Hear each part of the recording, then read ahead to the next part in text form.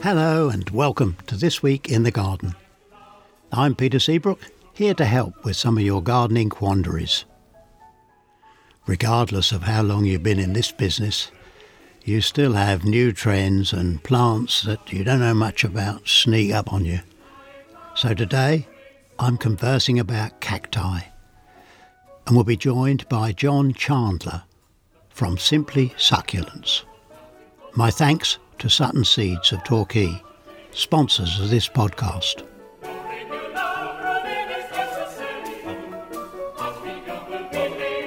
Goodness, what a scorcher. More like Singapore with high temperatures and high humidity. I'm almost wedded to the end of my hose. It's just a job to keep everything into some sort of fettle, especially when you've got 500 or 600 pots to water. It's a very small world, you know. Tom Nellist, our interview guest last week, emailed me yesterday to say he was contacted by a listener in British Columbia who was interested in Uncle Tom's Rose Tonic. So, my greetings to whoever you are out in British Columbia. It's a small world these days. On the news front, OPM, Oak Processionary Moth, continues to hit the headlines, and I see that 2 semi-mature oaks planted in Hartlepool have been infected with this caterpillar. They've been chemically treated and the tree removed. There's a lot of comment too in Holland with Dutch growers just being a bit uneasy what's going to happen about compensation. Apparently it rests between the seller and the buyer. You know, so if it's a UK person purchasing oaks from Holland, and when they arrive they have this processionary moth caterpillar, and the trees get destroyed, then I'm afraid there'll be some pretty strong debate as to who's going to pick up the tab at the end. Last week we were talking about Uncle Tom's Rose Tonic, and I see in the press this week that potassium phosphonate is now recommended for scab control on apples and pears. And it's interesting that it almost works like a human flu jab. If you spray potassium phosphonate onto the leaves of apples and pears, then it goes into the sap stream and helps the plant resist such diseases. The news on the garden centre front is pretty optimistic still. I see that Notcuts Garden Centres report a 1.5 million profit, up 52% on the year to February 2019. Now 14 of their 18 centres have demonstration show gardens looked after by the resident staff. There's news too of a 15 million grant for farm tech-ups. You know, that's for money to be invested in things like robots. And already I see that there's a robot that can selectively harvest iceberg lettuce. It'll be interesting to see just how far that robot activity develops. Oh, and I noticed at Hyde Hall they invite visitors to take off their shoes and socks to run barefoot over their lush green lawns. I can tell you those lawns are absolutely magnificent, and it would be very tempting to take your shoes off and feel the grass between your toes. Walking down from the main house, there's 2 really long, beautiful beds of lavender, and I noticed that the rosemary beetle were about. Each time I walk up and down, I pick 1 or 2 off to try and reduce the damage they might do, really prompted by a school that I went to in the London suburbs where they had a trimmed box, and box moth caterpillar were a real problem. The man responsible for the gardens there had got the children to actually collect the caterpillars and feed them to the chickens, and the kids absolutely loved doing that. I don't know where the care of the wildlife fits into all of that, but apparently they used to arrive early to school and pick off caterpillars and feed them to the chickens, and then at break time, in the morning, lunchtime and in the afternoon, they would be there picking away again, and they picked off hundreds by all accounts. So there's a good way. I need a couple of 3 children to come and pick the asparagus beetles off my asparagus, because that's a full-time job too. We were asked several times at the floral display we have at Hyde Hall about controlling black fly and cabbage white butterfly caterpillars on nasturtiums. I mean, nasturtiums are really beautiful plants, and we got that big trial, 78 different kinds just coming into flower. Oh, and there's one or two in the Alaska series with variegated leaves that have the flowers right up above the foliage, look really good. But controlling those two pests are quite difficult. I've just sent an order off for a butterfly net because I think if I can catch one or two of those cabbage whites, that might nip the problem in the bud, so to speak. And I'm a bit reluctant about using chemical sprays, although there is one for caterpillars, which is natural and will just damage the caterpillars, not the bees. When it comes to black fly, then you really need to keep a sharp eye on them. And as soon as you see the first starts of an infection, just pick them off. Or, if needs be, spot spray. Where we're using the organic natural oil, usually rapeseed oil sprays, I'm a bit uneasy because they're so wide spectrum. You know, they knock out the beneficials as well as the aphids that we really want to control.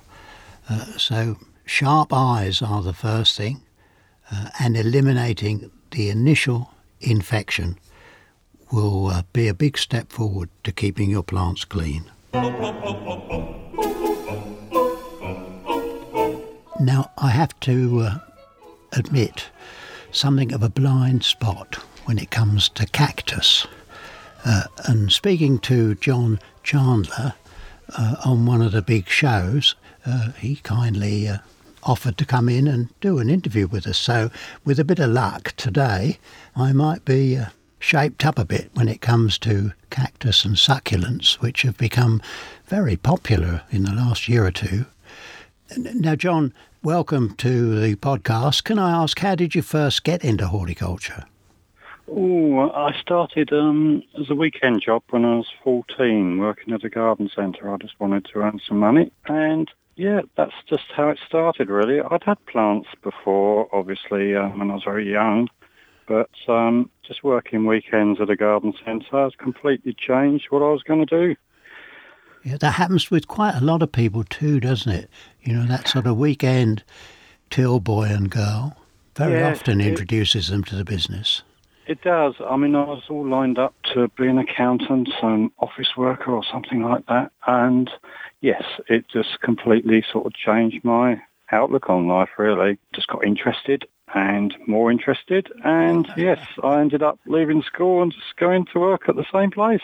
Oh, right. How did you set off on your own then? Because that's quite a big leap for any of us, isn't it? I suppose so. I started doing sort of gardening rounds and growing plants for shows and little boot fairs and things like that. I've worked for lots of different nurseries, and I've been managing of garden centres, wholesale nurseries, all sorts of things like that. And about 20 years ago, I just thought I might as well just go back to the growing, which is basically what I enjoy most, and just started from there, really, doing bigger and bigger shows. But why Simply Succulents, the company's name? Yeah, well, I'd always grown them. I mean, even when sort of I started about 20 years ago, just growing, I always grew succulents. Surprised myself on how many I actually already had. Just things like sempervivums, house leeks, sedums, always having sort of house plants like money plants, things like that. And I just thought, you know, everyone's growing very similar things on the show circuit, lots of perennials. So I just thought I wanted something a bit different. And about sort of 5.5 years ago, I just thought, yep, that's it. I'm going to specialise, and succulents have always been a sort of major interest, and I think they're fascinating. There's just such a huge family.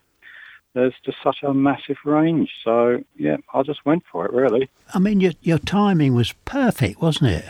All the young people, even university students, having succulents and cactus on the windowsill. People like IKEA and all the big retailers, they seem to be stocking them. I mean, where did that all come from? Pure luck, to be honest with you. I think it's more the fact that they've always been popular. I just think they're getting the recognition now. Lots of people think, oh, yes, I've got a money plant. Oh, I didn't know that was a succulent. Lots of people had them in their childhood, and I think there's a lot of people come to the shows and think, oh, I have one of those. Yeah, I'll have one of those now. You know, it's an interest, really, and I think they fit in well with people's modern day sort of lives, really. They've got less time to look after things.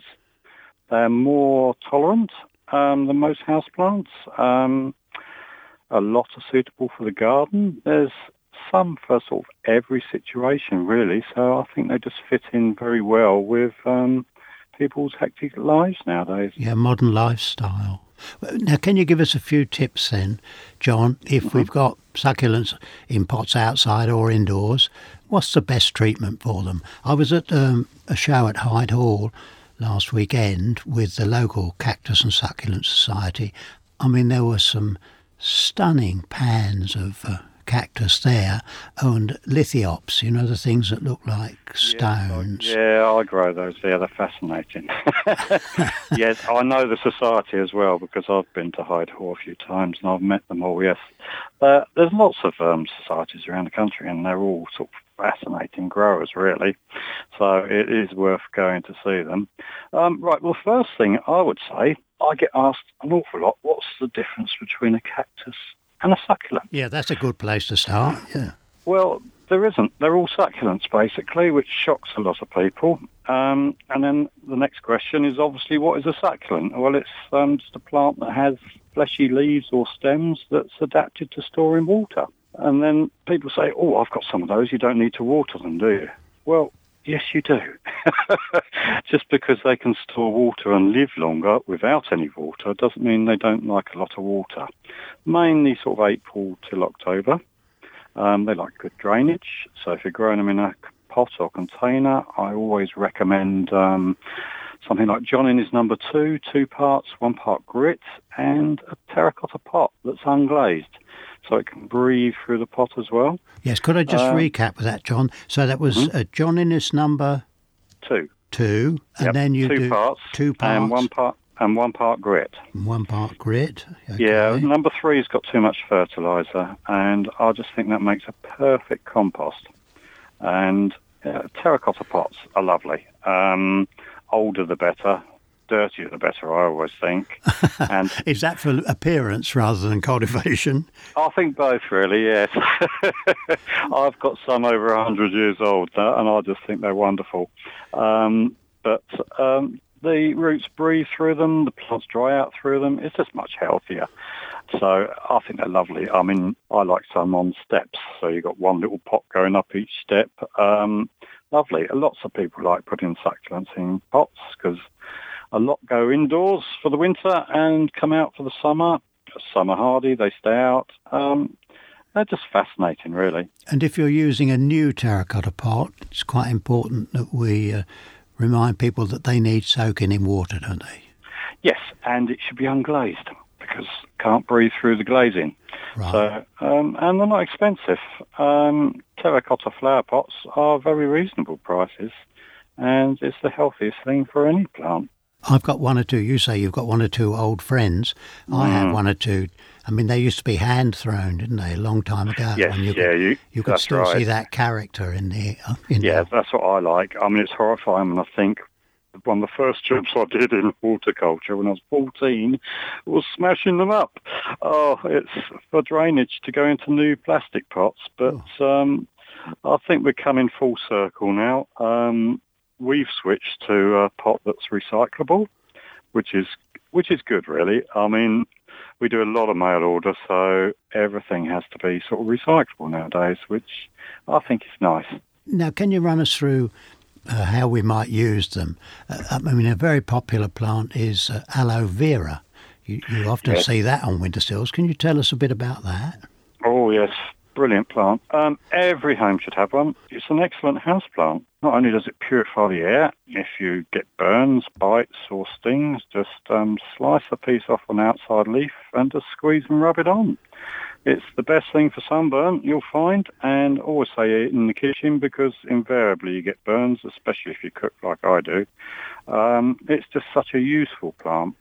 I think the aloe family in general are sort of very useful plants in medicine. There's one called arborescens, which is used as a cancer treatment now. It's metastatic cancer. It's there's several products about already, and there's lots of studies into it, and I'm sure there's going to be a lot more. Well, certainly the aloe vera I've used on burns with great success. Yeah, any skin condition, really. People with eczema, lots of bites and stings, it's excellent for, really. And it actually looks better as a houseplant than it does if you grow it outside in the summer. It colours up much nicer. Doesn't need a lot of light. It grows very, very quickly. So it's an ideal plant for anyone to have on the windowsill. And how would you propagate it? Well, they send up little babies Right. as they get big up. So the easiest thing to do is knock it out the pot and split it and grow one of the smaller ones on. Yeah. If you've got the patience in the room, after about 4 or 5 years, you'll get a flower, which is quite exciting. Well, I can't say that I've seen mine flower. Yeah, but then... Oh, yeah, I've had one earlier this year. It's like a bit like a red hot poker, bright yellow, about 3 foot high.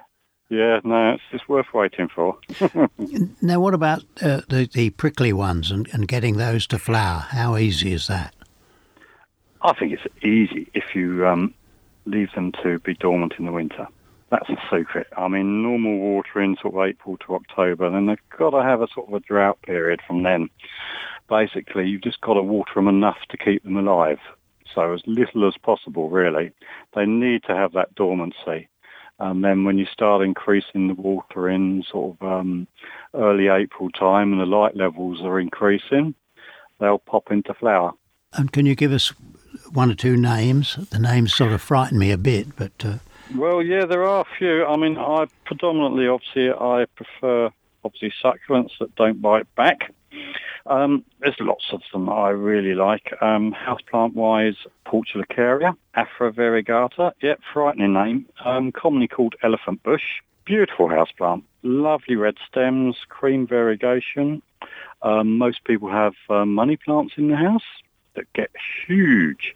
I always put mine out in the summer in a semi-shady spot. Just keeps them much cleaner and more compact. Now, that money plant name... Crasher ovatus. Well, I did hear that it got that name from a nationwide programme. It has lots of different names as well. Friendship tree, obviously jade plant. I mean, it's supposed to be a plant that you give to somebody. It's not something you buy for yourself. It should always be a gift.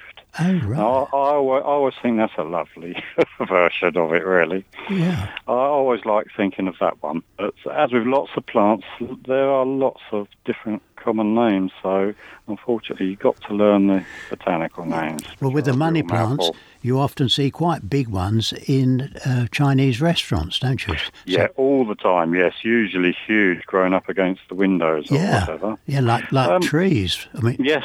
I mean, it is big. It does grow to sort of 2 metres quite easily. People will be shocked at the size of them. There are miniature forms, which are nice, and there's variegated forms, which are, just as lovely, really. And do you propagate those vegetatively? Yes. Either leaves or stem cuttings. Right. What, you can just break a leaf off, almost like... Yeah, literally. You just wiggle it off at the base so it snaps off cleanly. And then literally you can just lay it on the surface or poke it into a nice gritty compost and it will soon start rooting. That's the case with a lot of succulents. Again, that's probably why they're so popular, because people accidentally propagate them. The leaf falls off, it just sits on the surface, and then they notice it's got roots, it's got little leaves appearing, and off it goes into another pot. And then, John, what about the echeverias? Because we see an awful lot of those now on sale, and presumably they're quite a strong part of your catalogue range. Yes, they are. I mean, they're always very popular. The lovely thing is they'll flower and don't die. Lots of succulents are monocarpic, which means they flower and die, like aeoniums, but they take quite a long time to get there. And plants like the agaves that you see a lot in them sort of down a sort of Mediterranean way. But again, they take a long time, quite a few years before they get to that size. Echeverias, yeah, incredibly popular. Biggest problem with them is people overwatering them in the winter, and they tend to stretch for the light. That the light levels are just too low. So again, keep them as dry as possible and with as much light as possible from about October right through till April. Now, John, if people want to contact you in the way that I've done, get more information, what's the best way to do that? They can go on the website and they can ask questions on the website, or they can email me directly at simplysucculents@gmx.co.uk. Yes, just do that once again, because that was quite quick. They email to simplysucculents at gmx.co.uk. And then you're on the show circuit, aren't you? Where are you going to be showing next? Yeah, next will be Taunton Flower Show, 2nd to the 3rd of August. Then we're at Shrewsbury Flower Show, 9th to the 10th of August. RHS Wisley, 3rd to the 8th of September. And finally, Harrogate, 14th to 16th of September. John, I hope to catch up with you at one of those shows this summer. I'm sure I will. Yeah. I'll look forward to it. And thanks very much for joining us today. My pleasure. It's the Game Fair on the 26th and the 28th at Hatfield House in Hertfordshire. And you might wonder what I'm doing mentioning the Game Fair. Well, I hope to pop in because Capel Manor College have built what they believe to be the biggest show garden ever at any kind of exhibition or event. And I'll be very pleased to visit and have a look at that. Oh, and the other thought is that at Hyde Hall on the 26th of July, there's a flower and garden photography masterclass. I hope all those photographers nip into our Floral Fantasia, because if you keep an eye on the Sun newspaper, we got a competition for the best pictures taken in our Floral Fantasia, and the people at that workshop should know just what to do. So, happy snapping. The children are almost queuing up to sit on our little mushroom seats, and they'll make great subjects for photographs to submit to our competition. And it's the Hyde Hall Flower Show from the 31st of July to the 4th of August. If you're going to that show, and it's a really nice day out for the family, make sure that you walk all the way across the garden up into the new vegetable display garden, and then you can come on to our Floral Fantasia, which is just over the fence. Yeah, whatever you do, don't go to that show and then miss seeing our very colourful display. Also, there's the Tender and Hardy Fern Show at Wisley for the 3rd and 4th of August. For those of us who live north of Wisley, I'm afraid you have the M25 to face. That's becoming pretty tough for me. Took 3¼ hours last time I went to try and get to Wisley at the weekend. So I'm afraid Hyde Hall is becoming a more common call for me. Also on Wednesday the 31st of July, Peter Beals up in Attleborough has a morning plant propagation workshop. You know, those gardens should still look magnificent. Some of the roses may be off flush and waiting for the second flush to come through, but there's a good lot of perennials planted amongst them. Good restaurant. And if you want to learn about sowing seeds, rooting softwood, half-ripe and hardwood cuttings, well then there's the morning plant propagation workshop on Wednesday the 31st of July. My thanks to Sutton Seeds of Torquay, sponsors of this podcast, and thanks to you for listening. Enjoy your garden. We'll be back next Thursday. Discover more at sungardening.co.uk. UK.